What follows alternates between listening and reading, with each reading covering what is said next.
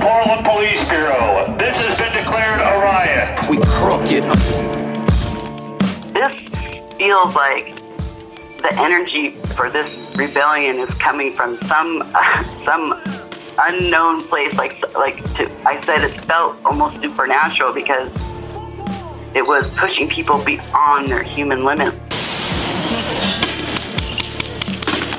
We're in the streets because Black Lives Matter, because the police killed Breonna Taylor and George Floyd, and they covered up the killing of Ahmaud Arbery.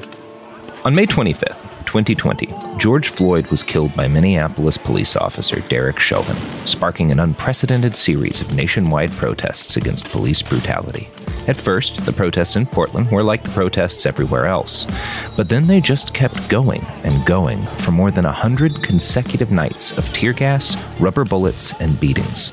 Militarized federal police came in with experimental chemical weapons. Right-wing vigilantes started showing up, shooting into crowds and throwing homemade explosives at activists. Through all this, Portland's Black Lives Matter movement persevered. In their successes and mistakes, in their agonies and survival, the activists of Portland are a lesson for the rest of the nation. Now you can hear the real story in the words of the people who were there.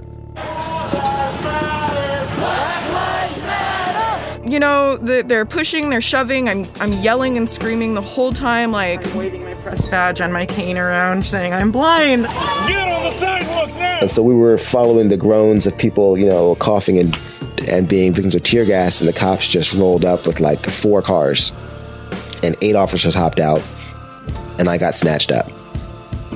I just got snatched up. I got grabbed by the hair, got yanked to the ground. Leave the area. Failure to follow this direction may subject you to arrest or use of force, including crowd control munitions. We crooked. Listen to Uprising, a guide from Portland, on the iHeartRadio app, Apple Podcasts, or wherever you get your podcasts.